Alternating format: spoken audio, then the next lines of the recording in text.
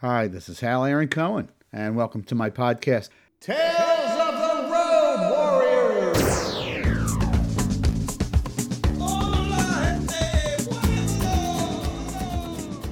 It's July 3rd, and we're coming up on a holiday weekend, the 4th of July. Hopefully there'll be lots of fireworks, and or maybe not. I have a dog; he gets really scared, and I have a gig, so I got a neighbor who's going to watch him for me because my dog is in love with his dog, so at least he'll have a distraction. But those of you who are heading down to the beaches or whatever, drive carefully. And if you're drinking a lot, well, make sure you got a ride home or just crash out on the floor somewhere or crash out on the beach somewhere. Today I'm talking with a guy named Phil Levitt. Phil is the drummer and lead singer in a band called Seven Horse. He's best known for being in a band called Dada. He's played in lots of bands. He played in a cover band in Hawaii, followed by a rough stint in Alaska. And I first met him at an outdoor festival on Fairfax Street. He was the drummer in a group called Films About Women. And I was the bassist lead singer for a band called The Fever. So we were performing on the same stage that day. I think they played first, but I would hardly call that opening for us because we sucked. Phil's band was great, though. So I got to hear Films About Women then, and man, I know an exceptional drummer when I hear one. So years later, Phil joined this amazing high-energy alternative rock trio called Dada, consisting of him, Joey Callio, and Michael Gurley. And they had an international hit with a song called I'm Going to Disneyland. And they toured extensively. They opened for Sting. Mike Gurley left to tour with Kiefer Sutherland, which caused some scheduling problems during their 25th anniversary tour. So we talked about that. And we talked about a guy named Darius Dager and the Special Deluxe Combo, who Phil had played with for a while. Then we talked a little bit about the team behind their videos and their image and the new look and attitude behind Seven Horse's music. Talked about Phil's dad, the bowler hat that he wears in a couple of his videos, present-day peacocking, the Vegas influences. Then I got Phil to tell me a couple of the stories from his Tales from the Hollywood Freeway. So he goes into the great story about Bob Dylan and a really great story involving Bill Murray. So before I go into any more spoilers for you, let's just get into the conversation. Please listen. Please share the link to the podcast and get on my mailing list so I could inform you when all the good stuff is coming your way. All right, so here's me and Phil Levitt.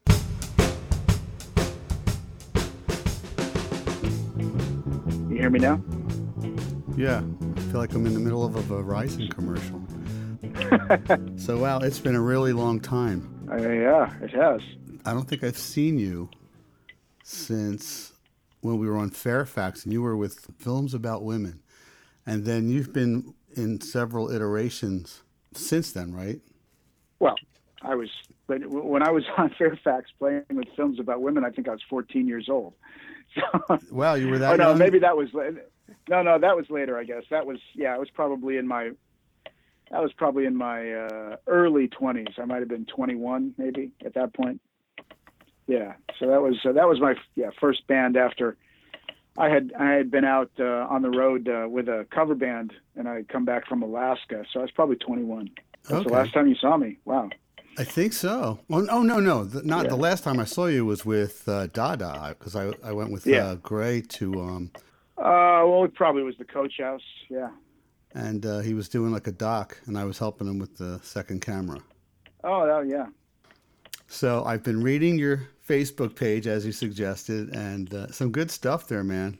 Is that you doing thanks. all the writing? Yeah.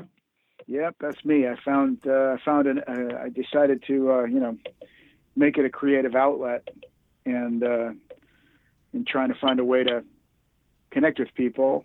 I thought I'd just tell some stories from my life. and people seem to react to it. Yeah, well, the stories you tell are gold. You want to give me like a little background about you? I grew up. I was born in Las Vegas.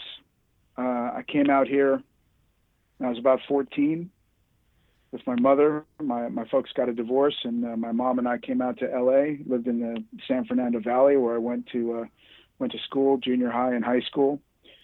I played music all my life since I was literally. I mean, my parents talk about me being on a piano at 3 years old. I started playing the drums definitely in single digits. I played all through school. I was the drum major of my marching band at Birmingham High School in Van Nuys. I started playing gigs around town then. I used to play down on Ventura Boulevard when I was 15, 16 years old. And then after high school, I ended up at Pierce College for a little bit. I say that I was there for an eighth. I didn't even make it through a quarter. But I didn't last too long there. I ended up getting a gig in a show band out of Chicago. So I was playing in this original band, guys that were older than me. They were in their 20s, out of Pasadena. We had this thing called, it was alternately called the Laser Tones at one point, and then it was the Society Beat. It was a real kind of new wave-ish 60s influenced. I mean, we covered the Buckinghams, Kind of a Drag. Yeah. And the guy loved Elvis Costello too, so it had that kind of attitude. Anyway, the keyboard player got a gig with this couple of people out of Chicago that were putting together this kind of musical review thing, where there would be like these 4 singer dancers up front, like that they had worked in an amusement park show together, and they wrote this sort of musical review that was a history of popular music from the 40s, the big band era, through, at the time it was the early 80s. So, Maniac, I think, was the closer, maybe a Madonna song, like one of the early Madonna songs I think we did. Anyway, it was a tuxedo gig, and we went out, we got an agent. This thing rehearsed literally in the guy's barn. He lived in a suburb of Chicago. They had a big piece of property, and his parents were very successful, and they had a barn on the property, and we rehearsed there in the winter in Chicago. It was freezing. I remember wearing a full pea coat and gloves, my drum set up in there, learning the show, and some booking agent came from New Jersey and saw it and was able to start getting us gigs, like in a Quality Inn in Bellevue, Nebraska, in the lounge was the first gig. We did 2 weeks there. Started doing, Holiday Inns and that kind of thing all around the country. I did that for about a year. And after that, I got into another road thing, found my way into a thing based out of L.A. Up in Lancaster. There was this guy that put together these bar bands, and he had a little circuit of bars that he would play, but out of town. He had a gig in Hawaii, and that was where I went with him. We went to Kauai and played for 2 months in the port town of Lihue at a Chinese restaurant / nightclub that doesn't exist anymore. It was a place called Club Jetty, which was actually pretty well known over there from all the way from the 40s and 50s. Hollywood stars used to go there when they were over there filming in Hawaii. Did they have the hula dancers and the hula show? All that stuff? Well, not at that place. This was a family-owned Chinese restaurant that was also a nightclub, and he'd put these bands in there for, multiple sets. You'd play like 4 sets. People would dance. And I got fired off the gig because I was so shy that on the breaks I would retreat to the little band room. I wouldn't mingle with the customers, and he fired me off the gig. Huh. Because I was just so not. I was just a kid. I was, I'd never been around these kind of people before, and I just was very self-conscious. But they brought me back because they couldn't get somebody else. Yeah, do they want you a good drum? Do they want a good drummer? Or do they want somebody who can schmooze? I mean, I would think that they wanted both. They wanted both. I learned a lot on that gig though, because that guy was a very tough band leader. And I remember one time my snare drum broke during the set, and like the actual snares, the strings broke, and I didn't have a snare anymore. And I was trying to fix it, and I was fumbling around trying to fix it. And the guy came over with a piece of duct tape, and he just like put the snare up against the head and slapped a piece of duct tape over it and said, "Okay, you're done. Get back out there." Back to work. So he was back to work. Yeah, he was a pretty tough band leader. Then we went from there to Alaska. I spent two and a half months in Kodiak, Alaska, which was kind of the flip side of being in Hawaii. You know, Hawaii was like magic, and Kodiak, Alaska. There's no women in Alaska, at least back then there was. That's correct. Yeah, there was. It was a Coast Guards, the crab fishermen. You know, who are these guys were just insane. You know, they go out every year to those crab in, and you know, every year somebody would be killed out there. That's a hard life. Yeah, it was very dangerous. And those guys, when they came back alive, they really wanted to party, and they had a lot of money. And then you had the cannery workers, who were all Filipinos, and all of these groups hated one another. So they would fight on a regular basis in the bar. And there were probably, like you said, there were 3 women to go around. So there was a real shortage of women and a lot of angry dudes. And then a band on stage.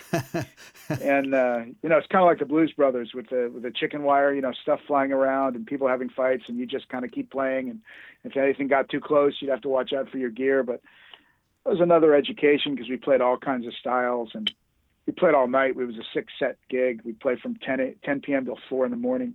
And you do that 6 nights a week. So did that was. Did you ever do a gig like at the end of a Snow Dog run or anything like that? A snow dog run. Oh, you mean like a sled dog? Sled dog, yeah, sled dog. No, I never saw any of that in Kodiak. You know, it's out on the Aleutian chain, so it's not in the mainland. It's a little warmer there, although it's, you know, it's freezing cold. But you know, the sun would come up at 10:30, 11 in the morning and go down at 3. That'd be all the daylight you'd have. It was crazy. Do a lot of sleeping and staying up all night playing, and got exposed to a lot of strange kind of people and strange drugs and crazy women. And I did that for a couple of months. And then I had a band here in LA, like you mentioned, Films About Women. And out of that, I got myself a publishing deal with Warner Chappell. I had a songwriting partner, and we happened to write a song that people thought was pretty good. I had some really kind of successful people playing on it. You know, I got a demo, a deal to make demos for a publishing company for Warner Chappell, and they'd give me like $400 to do songs. Did you put a CD out when you were with Films About Women? We put a vinyl EP. It was before CDs. There were no CDs. We released a vinyl EP. Is that still in circulation?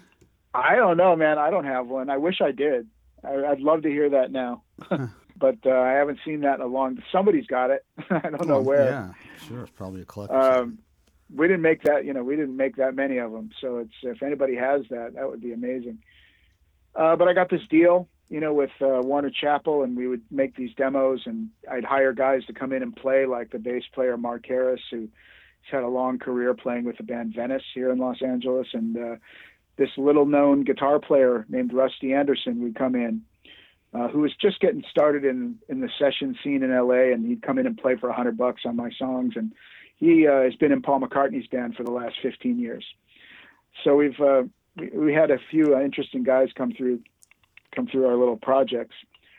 And then along the way, I met Joey Callio through a mutual friend. He was working over at Geffen Records in the mailroom.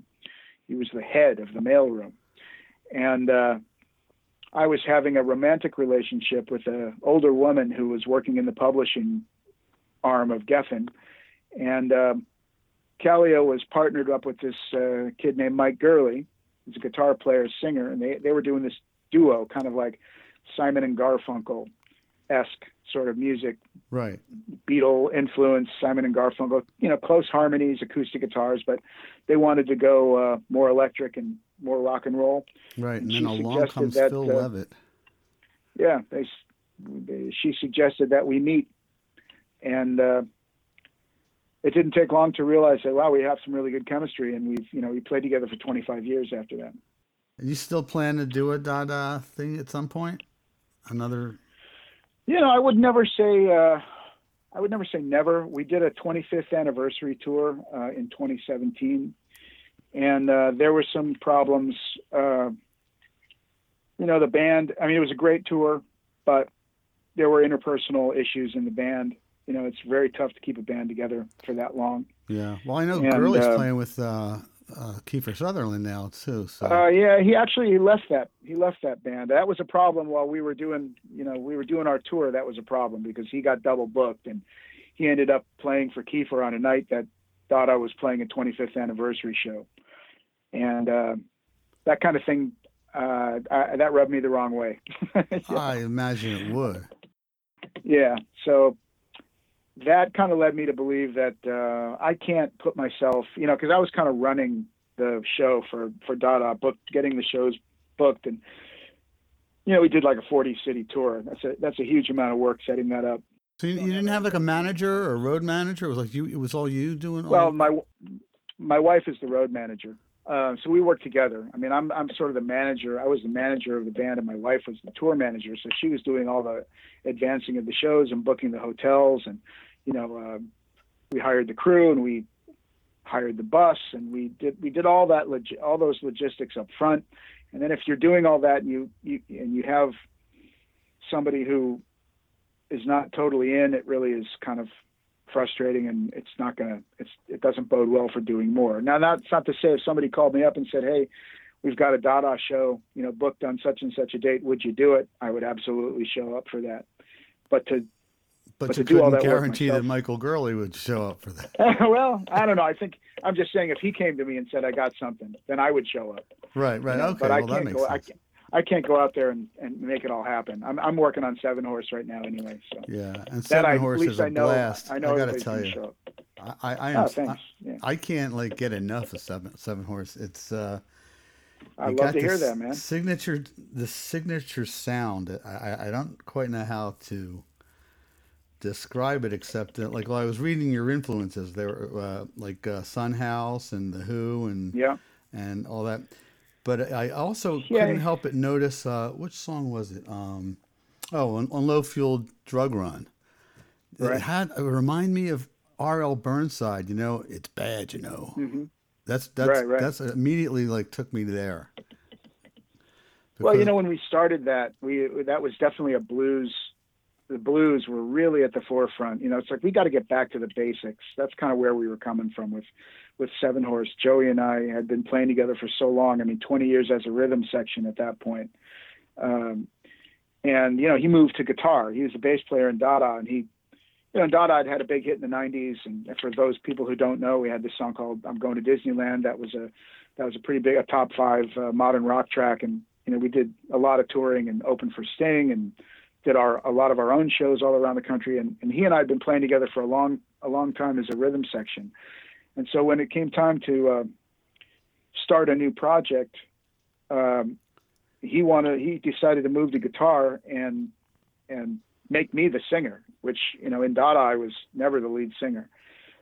Now, so what were you doing for bass? Because I noticed in the videos it's just the two of you, but one of them I did see a bass player in a recent video. Yeah, we've added a guy over the last year. I mean, we did it as a 2-piece for about 7 years. And in the studio on the first record, we didn't hardly use any bass even on the studio tracks. And as we progressed, we just decided, as opposed to just staying in that really stripped down mode and doing one thing over and over again, we wanted to expand our sound. And Joey's a bass player, so it was a natural to start adding to the sound because, we also really are into the Stones. And, the Stones live is a big band, with backing vocalists and a horn section and, all that. So we wanted to, for example, we're playing at the Viper Room in 10 days on June 27th. We're going to be a 4-piece that night. We're going to have a keyboard player with us on stage. Oh, terrific. So, we've taken the sound and kind of expanded it. But in the early days of Seven Horse, it was like, let's get back to let's see what we can do, just the two of us, and make it a real blues-centered thing and kind of get back to the beginning of what rock and roll is about, which is simplicity and groove and find an attitude, because that's really what a band has to have. You're trying to find an identity, a point of view. Yeah. And for Seven Horse, the point of view was, well, I'm from Vegas, and the nightlife and the road. Yeah. And and if you live in Vegas, Vegas, no matter where you go, you're going to be driving in the desert for a while. So you Yeah, got yeah. that The desert desert driving kind of feel. exactly. That's just in my blood, I guess. Yeah, it makes you want to drive. Listening to your song makes you want to get into the car. Like, I can't listen to this here. I got to get out my car and Right. drive to this. That's how I listen to it. Whenever I check our records out, if we come out of the studio, I always do it on the road. I always put in my car and drive. And I think that's a great way to listen to our stuff. It's kind of made for that. Absolutely. Yeah. So, speaking of the low fuel drug run, you just wrote talking about your writing on Yeah. your Facebook posts. You wrote a post about it, and you mentioned Darius Dager, the special deluxe combo. Yeah, yeah. What was that? Darius is a guy. He's a poet and a writer and a English professor and a musician. And I met him in the late '80s at a. I went to a Halloween party in downtown Los Angeles at a hotel, and he was playing in one of the rooms. And I walked in, and here's this guy singing a song like a Bob Dylan kind of character, wearing a Greek fisherman's hat, strumming an acoustic guitar, Yeah. and singing a song about that had the line in it. We talked of Curt Flood being bitter and Doc Ellis's no hitter.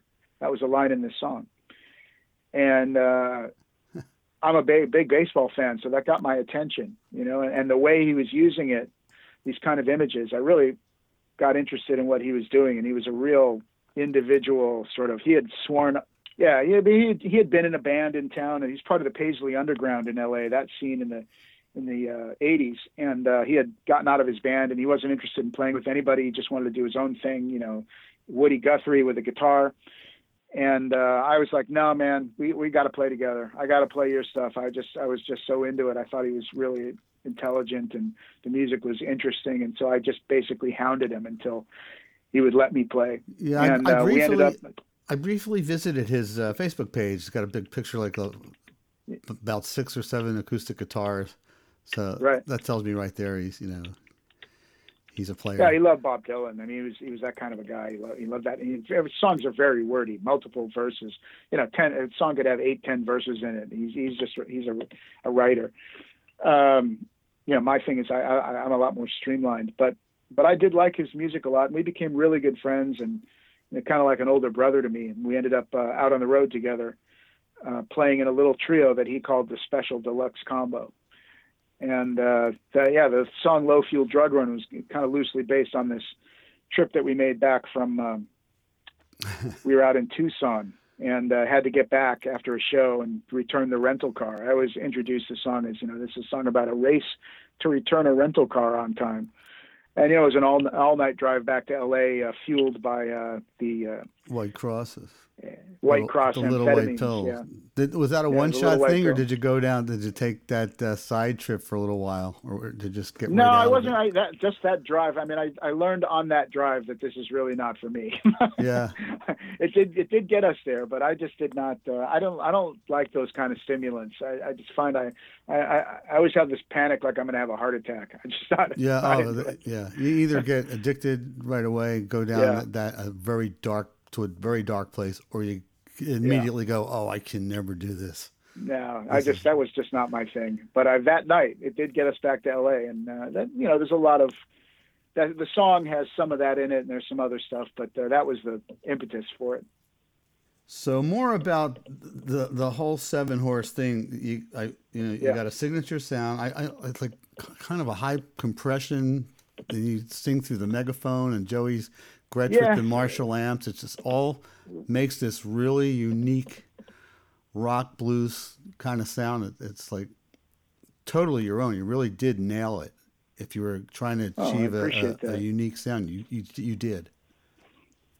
Well, thank you. I appreciate that. I mean, early on, certainly we used a lot of distortion on the vocals. I was an insecure lead singer. And when you're an insecure lead singer, you tend to put a lot of effect on your voice. And do you sing, we would sing when you're in concert? Do you use the megaphone on stage? I do. I use the megaphone down off the stage. Sometimes I'll take it and walk out into the audience with it. Get up from the drums because I'm playing drums. So yeah. I use it as an opportunity to get up and move around a little bit, and I'll go down and get in the crowd, and people are always kind of, first of all, they're always a little bit shocked when somebody gets off the stage and comes down in the audience. That breaking that wall is always kind of a moment in a show. So I do it a little bit there, but in the studio, particularly at the beginning, we were messing with the sound of every vocal, and I wanted to hide a little bit because I didn't have that much confidence in what I was doing. And so you sing through a bullet mic, that you use for harmonica, and you run it through an amplifier and distort it. And now your voice sounds cool, and maybe you're not the greatest singer, but your voice sounds cool. So it works out.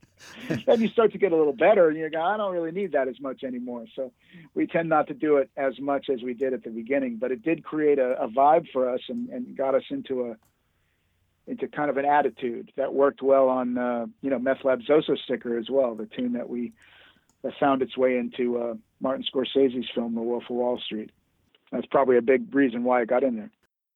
In the same vein, your music videos also continue that same attitude. Your color, your use of colors and your use of sepia and like old black and white.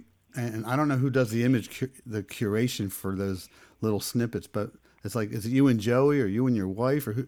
You got a guy that knows I got a guy. Yeah, I got a guy in St. Louis that we've been working with since the very beginning. This guy has been an invaluable addition to our team. This guy named Bo Caldwell, who's done a lot of the creative for us. But we've also had some other people shoot video. The color videos, the more production-oriented videos.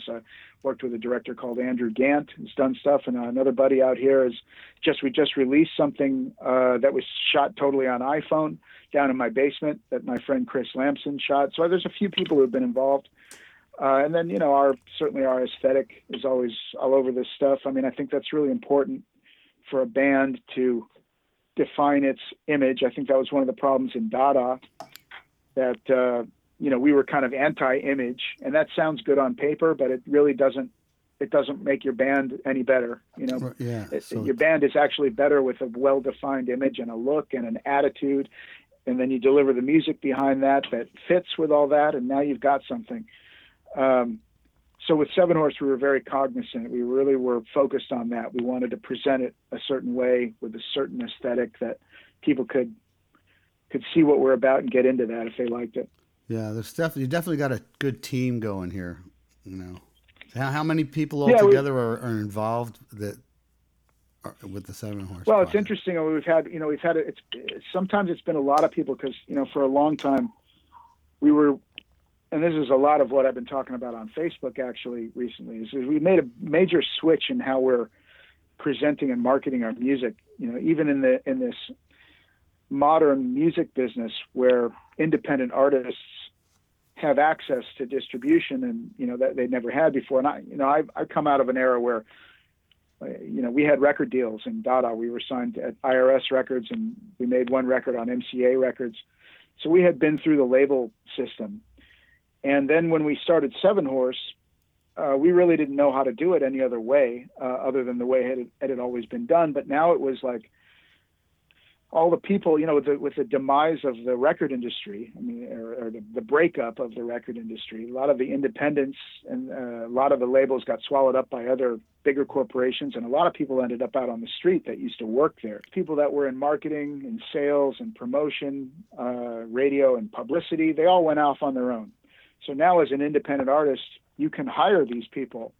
So we'd put a couple of guys on radio promotion, hire a publicist, get a marketing consultant in. Now you got a big team going. All these people are on the payroll, but you're still competing against big label projects that have 100 times the money you do.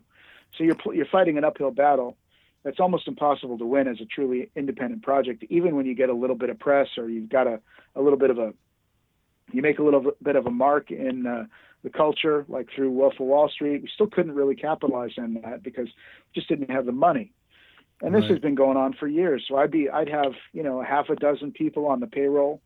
Nobody can promise you any results, of course. They all they can say is we'll do our best.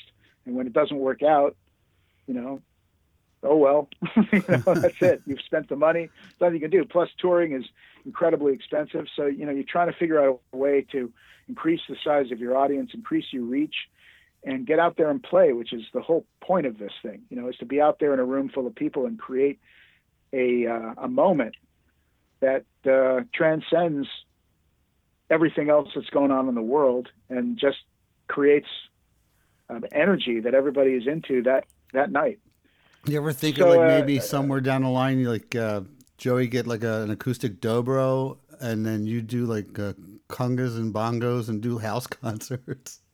Well, I mean, we've done that kind of stuff on radio a lot. I mean, he plays dobro, and we play it on stage. He's got it plugged in now, but we take it into radio stations and he plays it acoustically. And I sing, or I play like you said, a snare drum or a pair of bongos. Yeah. We've done a house concert. He does them a lot. Yeah. House concerts are cool. We could do that. I personally, I like turning it up. I like playing the full drum set, and I like the rock club atmosphere a little bit better, but it's always an alternative. Yeah. But in any that's case, because the hard rock sound is in your blood more, I think. Yeah, exactly.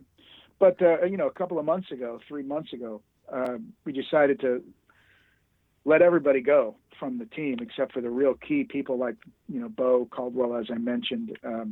But I mean, we fired everybody: publicist, social media consultant, radio promotion guys, marketing consultants. We let them all go. And we decided that what we were going to do is focus all of our energy and our resources into promoting ourselves on social media. We had a fairly good-sized following, but they weren't totally activated. And so that was the beginning of the process of putting out more content, more creative stuff that would draw people to us, and getting into conversations with people via our Facebook platform, and trying to create a community that, you'd have to be there to know about Seven Horse, because we're not going after, Rolling Stone is not going to write about us right now. If they write about us, they're going to have to call us, because we're not calling them. Right. When you have a publicist, your publicist is out on the street waving, "Please look at my project, Rolling Stone, New York Times, Village Voice, LA Weekly, I'm pitching you. And so we decided, forget that. We're not going to pitch anymore. We're just going to do our thing. You don't need it, really. You've got this thing in your pocket that has 2.5 billion people on this platform, and maybe 100,000 of them like Seven Horse. And if they did, that'd be plenty for us." Sure. Hey, So, you get on the right podcast, or, I'm not saying this one is, but notice I didn't do any shameless self-promo on your Facebook post either. I noticed that, but now we're going to do it. Well, yeah, but I didn't want to like jump the gun, and I just thought that would be obnoxious, so I didn't do that. Right. But I'm a big fan of Mark Maron. You mentioned you listen to him, and it's like he's the one who got me started. Like, Right. I got to do it. Yeah, I'd love to be on his show. That's a tough show to get on now, though. That's like getting on television. Yeah, pretty much. Pretty much. So, if something like that should happen, it's going to be because we've made enough noise doing it this way that the gatekeepers have to start paying attention to us, as opposed to we're banging on the door asking to be let in. It's like, I've been doing this too long to be asking to be let in. Right. I'm already in. I got a lot of people around the world who are fans of this band, and we're just going to make it grow through these, through our social media and through streaming, and wherever else we release our music, YouTube. You could have a whole community of people that is outside what the mainstream music press is covering, and you could do very well like that. And those people will be very loyal, because they're there, they've discovered it on their own. They weren't told that it was cool. They found it themselves, and it resonated. And now, you have interacted with them and developed a relationship with your fans, and you keep delivering good music that they like and other stuff. That's why I'm writing so much on Facebook, is I'm trying to bring value to what we're doing there. So it's not just a photo and a couple of lines. It's like, I'm going to tell you about my life on Facebook. Speaking about your life, in a Two-Stroke Machine, is that based on anybody's dad in real life? Is it like, yeah, well, that's my dad. So that's really like based on your relationship to your father? that happened. I mean, that's all about my relationship with my father. It opens with my dad pulled a gun on my granddad one day, and that happened in my house when I was 6, 7 years old. Yeah, that's heavy. It is, and the song ends with it's really a song about forgiveness, and but it's more, I got to admit, that's a work in progress. When you have a tough childhood and you have a fractured relationship with a parent, you can spend your rest of your life trying to figure out a way to repair that or to make some sense out of it. And we're having an interesting time now because my dad broke his hip a few months ago, and he's laid up in a nursing rehabilitation center. And he's getting up there. He's going to be 79 next month, and there's a lot of stuff that we're still dealing with. And now he really needs me. So it's an interesting time when you have to kind of face those things and try to be a stand-up person, and try to be able to look at yourself in the mirror and do the right thing. Yeah, there's that scene in the video where you meet him like in a restaurant, and it's sort of like right. Yeah, that's him. That's my dad. A cursory nod. Yeah, that's amazing.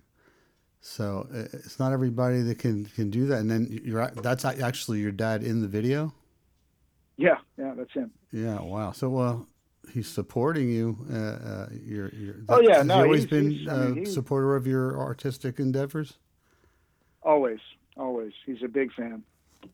He loves music, and I think he's a frustrated artist himself. I think that might be the underlying story of his life, is that he didn't pursue the things that he really wanted to.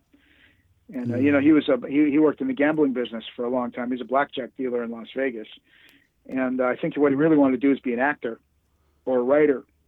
And he's a good writer. Is that his bowler hat that you wear in the videos? No. You wear it well. Is that like part of the thing too? The bowler hat. It was at the beginning. Again, it was. At the beginning, it was. That has changed. I don't wear it on stage. I'm not wearing a hat on stage anymore. I shave my head now. Yeah, so I lost the hat. I wear a hat occasionally, but I decided that, look, I'm going to go out there with everything I got, and I'm going to show it to the world. I'm not going to cover it with a hat. I don't want to be trapped inside of a hat for my whole life. That's the thing. You start doing that on stage, and then you can't stop. That's your look. I was like, nah, I don't want that. I don't want to be the guy in the hat. Always. Right. So you put it on just long enough, and then we're moving on. Right. So now I look a little different. I'm a little more Vegas-y now. I wear these sequins jackets and big glasses and stuff. I'm kind of fashion conscious, so I'm always looking for something cool. Yeah, you're always peacocking. Yeah, a little bit. Well, I think that's the job of the front man. I'm so tired of seeing these bands where everybody looks like they, just got up. Right. Like, either I could be going to 7-Eleven for a coffee, or I could be performing. I'm not into that. Yeah. To me, and maybe that's the Vegas in me, because I grew up watching performers on stage in Las Vegas, where guys worked in tuxedos and the women looked amazing, and that there was an aesthetic about presenting yourself on stage. Liberace. I was going to say you're like the Liberace of drummers, but then I thought, no, I don't want to say that. No, it's all right. But you said it. I don't mind that. He had some amazing costumes. Elvis, yeah. It's like, get dressed. You're going all in, basically. You're just going all in. Yeah, all in. Nothing wrong with that. No, I like that. So now, can I ask you to tell the Bob Dylan story that you posted? Well, sure, of course. Because, I know people could go to the Facebook page and read it themselves. Right. Well, and I hope they do. Hope they do, and I'm going to encourage everybody to go to your Facebook page and read your posts, because they're incredible. And I'm sure by the time I put this out there, you'll have already got 5 or 6 new posts. Yeah, I got a couple up my sleeve. But this was a thing. This doesn't happen that often. I started this whole thing with this idea. I call it Tales from the Hollywood Freeway, because if you live in LA and you grow up here and you're playing music here, even if you just are living here, you're going to run into celebrities. That's just part of living here. They're everywhere. But in my case, I was a little bit inside because I was in the music business, and, you get to meet people. And so I told one story about playing golf with Bill Murray, which definitely was music related, because he was at our show that we opened for Sting in New York, and I ended up meeting him that way. But Dylan is a little bit different in that I had met a guy named Peter Himmelman, who's another singer-songwriter here in Los Angeles, a really talented guy. And we had gotten to be a little bit friendly. This was probably late 80s. This was before I was ever in Dada. And I was still kind of a kid, just starting out. And so I was hanging with Peter a little bit, and we played together a little. And he's an Orthodox Jew, and I'm Jewish, so he invited me to his house for Passover. I didn't have anything going that year. I'm not really that big into the holidays, but you get invited to somebody's house, you go. He lived in Santa Monica. He said, come out early. You know, some of his wife's name is Maria. Some of Maria's family will be there. Maria's happens to be Bob Dylan's daughter. So I show up early and nobody's there, and we go for a walk around the neighborhood, and then I come back and guests start arriving, and it's a really eclectic group of people. There was a rabbi from like a Chabad rabbi, and there was a physicist and some music business people, and one of the brothers, Maria's brothers, I think Jesse, who's a filmmaker, I think he came, and a bunch of family friends and whatnot. And we're sitting down to eat, and the chair across from me is empty.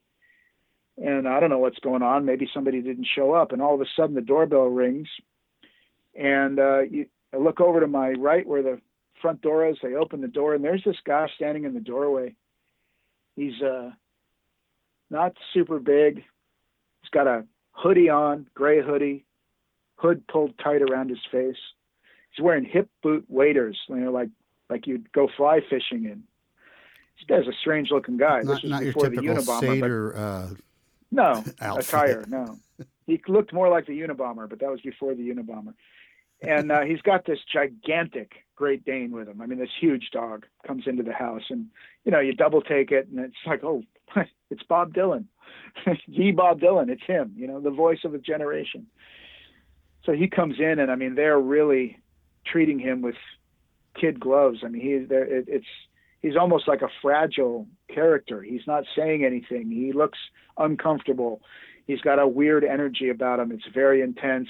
I didn't know what to do. I was, it was very uncomfortable from the beginning for me, because there's just so much coming at you with Bob Dylan. He's such a presence and an icon. It's just heavy. So he comes in, they put him right across from me, and we're on a little, a folding table that they brought in. It's like a long card table. It's not that wide. He's 2 feet away from me, sitting right across from me.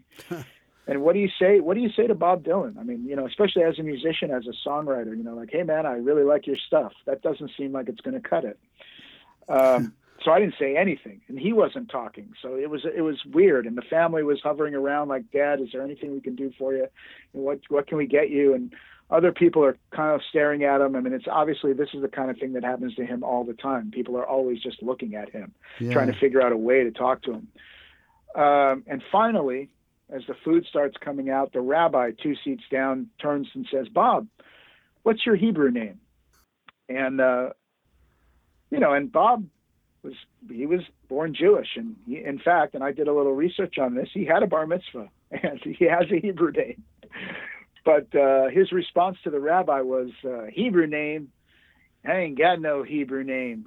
And that was the first words Bob Dylan said, and it sounded exactly like Bob Dylan. Yeah, I wonder why.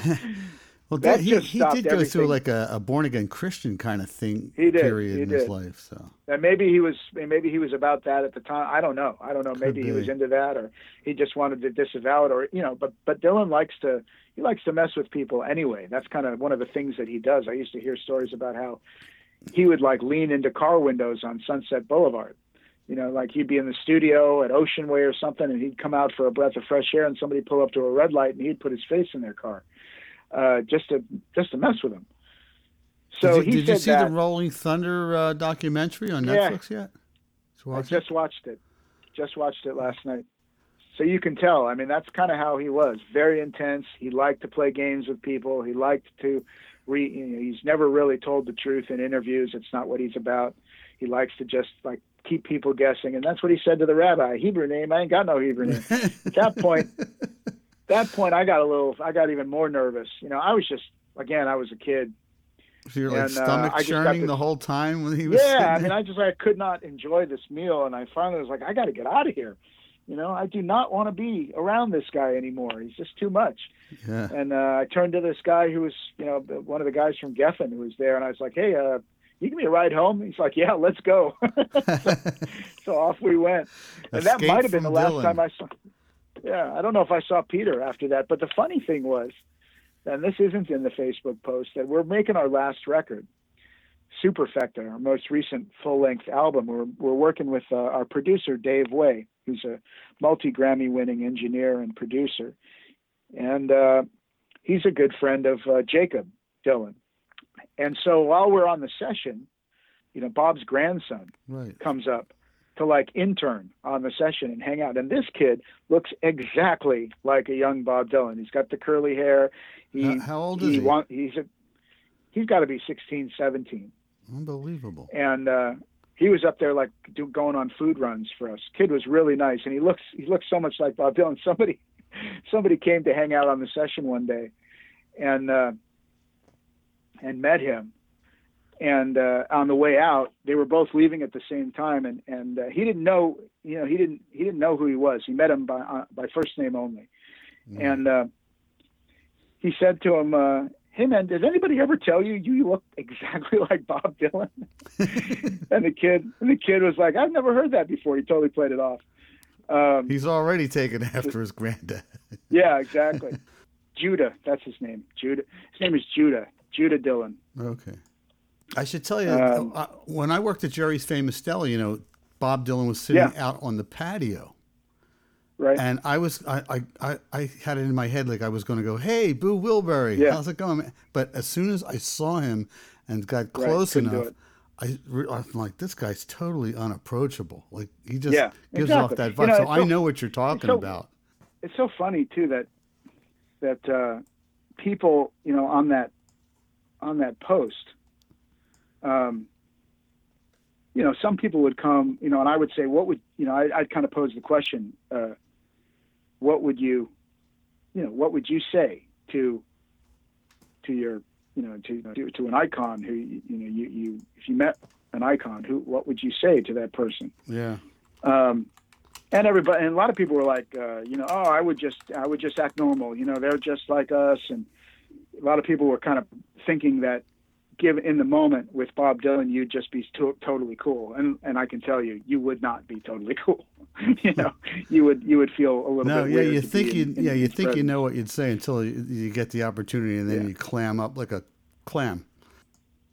But I've met other celebrities that were much more approachable and easier to talk to, and a lot of it is me, what I'm bringing to the situation. When you run into somebody like Bob Dylan, it's just so overwhelming. You never expect to see him in person, and then there he is sitting across from you. So I'm sure some of that's on me, but he was not making it easy, and I don't think he does. That's just part of who he is. I mean, you could see that on Rolling Thunder. He doesn't make it easy on anybody, even back then.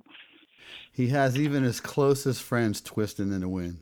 Yeah, I mean, that's how he rolls, right? I think the only one who could really stand up to deal with him was Joan Baez. She was kind of like, and Joni Mitchell was such a badass in that thing too. It's like, she's not going to get intimidated by anybody. Yeah, I just saw Joni in the latest chunk because I'm watching it in chunks because I just wanted to savor it, so I didn't watch it all at once. Right. So I just saw the segment with Joni in it. It's great. Yeah, now I had an opportunity to meet and hang out a little bit with Ringo Starr, and it was completely the opposite. Ringo was like the greatest host ever, and so happy, and putting out so much love to everybody, and it's kind of his brand. Yeah, his peace and love, and he's doing that. Whereas Bob's is certainly not. It's totally different. So at least they're on brand. I give them that. It was a very unusual evening, to say the least. Well, you know what? I can't let the Bill Murray thing go because I did notice his picture on your page, and then you mentioned him just now. So you got a Bill Murray story? Because I'll try. He's known to magically appear in places too. He is. Yeah, I didn't know that at the time, but I've seen the documentary, but I got a better one than any of those in that documentary about him. So we were playing in New York at the Paramount Theater at Madison Square Garden. We were opening for Sting. This was like 1993. It was an amazing tour. We played incredible buildings, and it was first class, and the audience loved us. And it was the beginning of the peak ride of Dada. Our first record was out, and it was a hit. and we were out on this tour, and things couldn't be going better for the band. Little did we know that this would actually be the peak for the band, but at the time, and that's happening, you think this is the way it's going to be forever, and Right. you don't even appreciate it. But looking back now, it was an amazing time. And so we were playing at Madison Square Garden in the Paramount Theater, and backstage after our set, in comes the pro golfer, U.S. Open winner, Scott Simpson, his caddy, who was the true Dada fan of the bunch, although Simpson and this guy used to go at it a little bit about who was a bigger fan. But I think the caddy was the guy that turned everybody on. And they got Bill Murray with him, and they all come back. And we had met Paul Simon back there, too, who totally iced us and ignored us. And, just like went right by us. He's got a reputation for being that way. Him But and Dylan those need guys to form came a back. duo. Right. So those guys came back, and we all met, and they were very complimentary, and we got to know Scott Simpson a little bit, and it was, it was a great little backstage hang, and that was it. It ended, and off they went to watch Sting, and we got on our bus and left. And then several months later, back in L.A., my mom still has this place. She was living in a little apartment in Malibu on the beach. And I lived out there for a while on the beach, too. We lived down the street from one another for a while before everything went south for me and I had to give it up. I was still rolling as a rock star. I had my Malibu beach apartment and my motorcycle.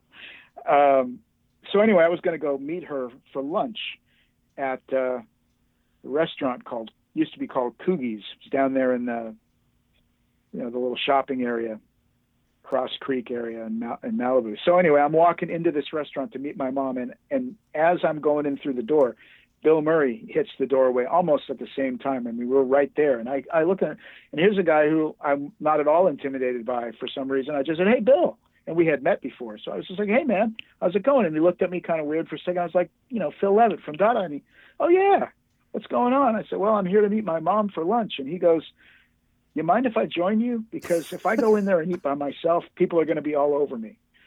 And I said, "No, I mean, I'm meeting my mom. If that's okay with you, it certainly doesn't bother me." And he goes, "Well, as long as she doesn't mind." I said, "No, I think she'll be all right with it." So we go in, and we come in together. I'll never forget this. My mom is like so cool that I come rolling up to the table with Bill Murray. And she looks at me like, "Of course. Yeah. What else is new?" She's like, "Hello, how are you?" We all sat down. We had a nice meal together. She didn't act at all like, "What is going on here?" She just played it off. And then at the end, we got into a conversation about golf somewhere along the line. And he goes, "Oh, you play?" I said, "Yeah, I play a little bit." I was playing some golf. Everybody was playing golf then. Tiger Woods was doing his thing, and everybody, got into it. I was trying to play golf. I had some time on my hands because it was, between tours or whatever. So he said, "Give me your number and let's play golf sometime." I said, "Sure, great."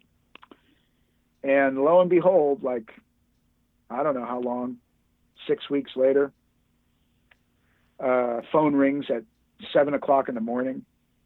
My former wife answers it, finds me like, "Hey, there's this guy named Bill on the phone, wants to talk to you." I pick up the phone. "Hey, Phil, it's Bill Murray. You want to play golf?" "Yeah, of course. Let's go." He goes, "Okay, meet me at the Ralph's parking lot of the Hughes Market. Meet me at the Hughes Market parking lot in 20 minutes. I'll pick you up." So, I'm barely awake. Fly down there. He comes rolling up in this vintage Ferrari, throw the clubs in the car, and off we go to the Malibu Country Club. And now on the way up there, I mean, yeah, I was having some success in my career, but of course, as a musician, especially on a label, you don't have any money. I mean, that's just how it is. You may be doing some cool things, but you don't have any money yet. It's too early for that. Mm-hmm. And so I suddenly realized, like, oh, I don't really have the money for this. I said, "Bill, how much is this round?" And he just started laughing, like, don't worry about it. I got golfing money. So we go up there. Golfing money. Yeah, I got golfing money. So we go up there and we're playing a threesome. It's me, Bill, and his brother, Brian Doyle Murray. We get out on the Malibu Country Club and have this, this incredible round where he's just so cool and funny. It's like being in the movie Meatballs or something. It's just, Caddyshack. He's like, yeah, but I mean, he's like your uncle. He's funny and he's ribbing you, and he took his shirt off. He's got a big belly. He's playing shirtless on the course and cracking jokes. I mean, it wasn't a serious round of golf, but it was he's a lot of everybody's fun. Uncle Bill. Yeah. And so I got this, magical afternoon out there with him, and we had a drink in the clubhouse afterwards, and then he brought me back to the parking lot. Off he goes.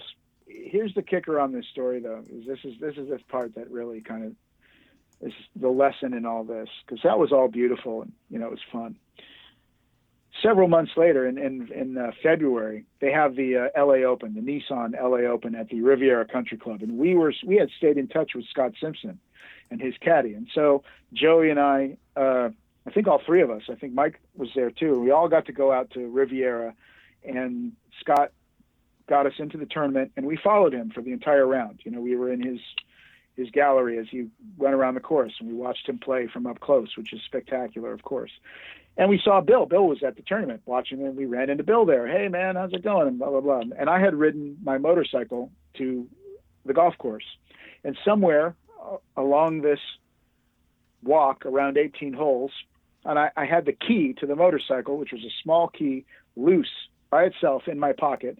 And I had gone into my pocket for something, and I must have come out with that key and dropped it, because when I got to my bike at the end of the day to leave, I didn't have my motorcycle key. I could not start my bike. It was locked. And I didn't know what to do. I'd have to go home. I still was living at this apartment in Malibu. I had to go home, get the key, and come back. Joey had already left. Mike was gone. So there I am on the golf course by myself. There's no Uber in those days. It's like, what do we do? And then I see Bill and his brother. They're leaving. I was like, hey, will you guys give me a ride down the street, down PCH? I have the key, et cetera, et cetera. They said, sure, come on. So I get in the car, and we're driving down Pacific Coast Highway. We're going north from the Palisades into Malibu. And Brian Doyle Murray pulls out a joint. He starts passing it around. We're getting a little high. We're having a great time. They're funny as hell. I'm just loving it. It's like, what is going on here? I'm in the car with these two guys. And then I decided that I was going to try to be funny and tell them, just say something funny to get them to laugh. It wasn't like a calculated decision, but there was a conversation going, and I chimed in with something that I thought was funny, and it landed so flat, that it just like killed everything in the car. Just killed the mood immediately. I don't know what it was. It's like, you don't tell a joke to a couple of world-class comedians. Just don't do it. That's the lesson for people. So at that uncomfortable moment of silence, we're approaching my apartment, which is on the beach side of Pacific Coast Highway, and we're on the canyon side. And I say, oh, I'm over there across the street. And he just pulls the car over to the right up against the canyon and says, here we are. And I said, well, that's 4 lanes of high-speed traffic that you have to cross. And people get killed there a lot walking across Pacific Coast Highway. And I said, you mean you're not going to pull it around? He goes, no, this is it. Wow. So I jumped out, and they sped away, and that was the last time I ever saw Bill Murray. You think it was the joke that try did to it? be funny. Well, I don't know. Maybe a little bit. I always say that, don't try to be funny in front of a professional comedian. Let them be funny. That's like getting up and jamming with, Eric Clapton. Like, really? Is that really what you want to do? Yeah, right. Well, yeah, speaking of Eric's, there was Eric Roberts' stepsister worked at Jerry's Deli when I was a bartender there, and so he came in to pick her up after work. And great actor, right? Yeah. I think Eric Roberts is just a trippy Yeah, actor. great. But he's Totally. telling me a joke. And, bartenders have heard every joke in the book. So Right. he's telling me a joke, and I have to pretend I never heard it before. And he's acting Right. out the joke. This is a joke that takes about 2 minutes to tell, and he's taking like 10 minutes to tell it. What a trip, man. Yeah. So, you got to stay in your element. You got to stay in your lane. Yeah. Stay in your lane. I always say that. So, in closing, what are you working on now? Like, let's bring everybody up to speed on how we can support you and what's going on with the band now. Yeah, we just released a couple of new tracks. We put a record out at the end of last year called Superfecta, and that one's available digitally, and we also have compact discs of that. To support the band, you like the Facebook page and start engaging with us on social media, because that's where we put up all of our interesting tales to tell, announcements about gigs, new music.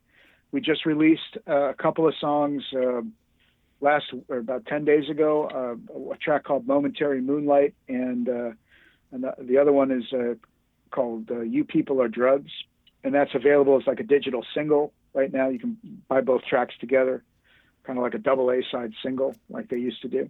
I mean, that's real. That You People Are Drugs is a real love letter to the audience. You know, I found that I've been performing, you know, my whole life since I was a little kid.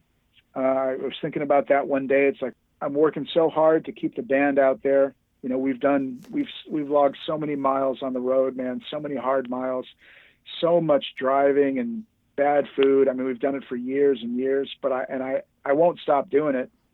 I'm just trying to find a better way to do it now. We're spreading our own message through social media. So if you like the page and if you join our mailing list, we offer a lot of special incentives to people that are on our mailing list, early access to tickets, first shot at limited run product, whether it's CDs or vinyl.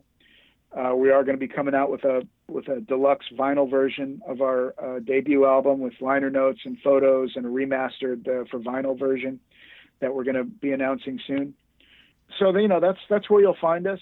If somebody happens to write about us, like there's going to be a piece in the Pasadena Weekly out here that we're going to record some more over the summer, and we're going to play some more in the fall. That's our plan. And we're going to hopefully get out to some different places in the country where we already know we have a pretty decent following. We're just going to try to build on it. How's your following in Philly? Philly is really good for us. Philly is good. That would be one of the cities for sure. And I have to admit, when you were here last time, I did not make it, and I wanted to. But when you do know when you're playing Philly, let me know ASAP so that I don't book a gig, so I can come see you that night. I want to see Seven Horse in the flesh with the megaphone, the whole the whole 9 yards, man. Yeah, I hope you do. It'd be great to have you there. And I'll pay full ticket price, no problem. Okay, all right, cool. I appreciate that. Defeating the purpose if I didn't. Yeah, right. Yeah. Hey, thanks a lot for talking to me, though. Oh, it's my pleasure, man. It's my pleasure. I'm happy. I love this format. You know, I think I love listening to this stuff when I'm driving around LA. So hopefully we can bring that same kind of experience to some people, and you know, entertain them for a little while and get them out of the ordinary stuff that they have to deal with every day. All right. Well, keep bringing it. It was great talking to you. Thank you, Hal. So there you go. Make sure you see Seven Horse with Joey Callio and Phil Levitt coming to a city near you. They're doing a tour soon. They're putting out some new products. So what I want you to do is check out their website.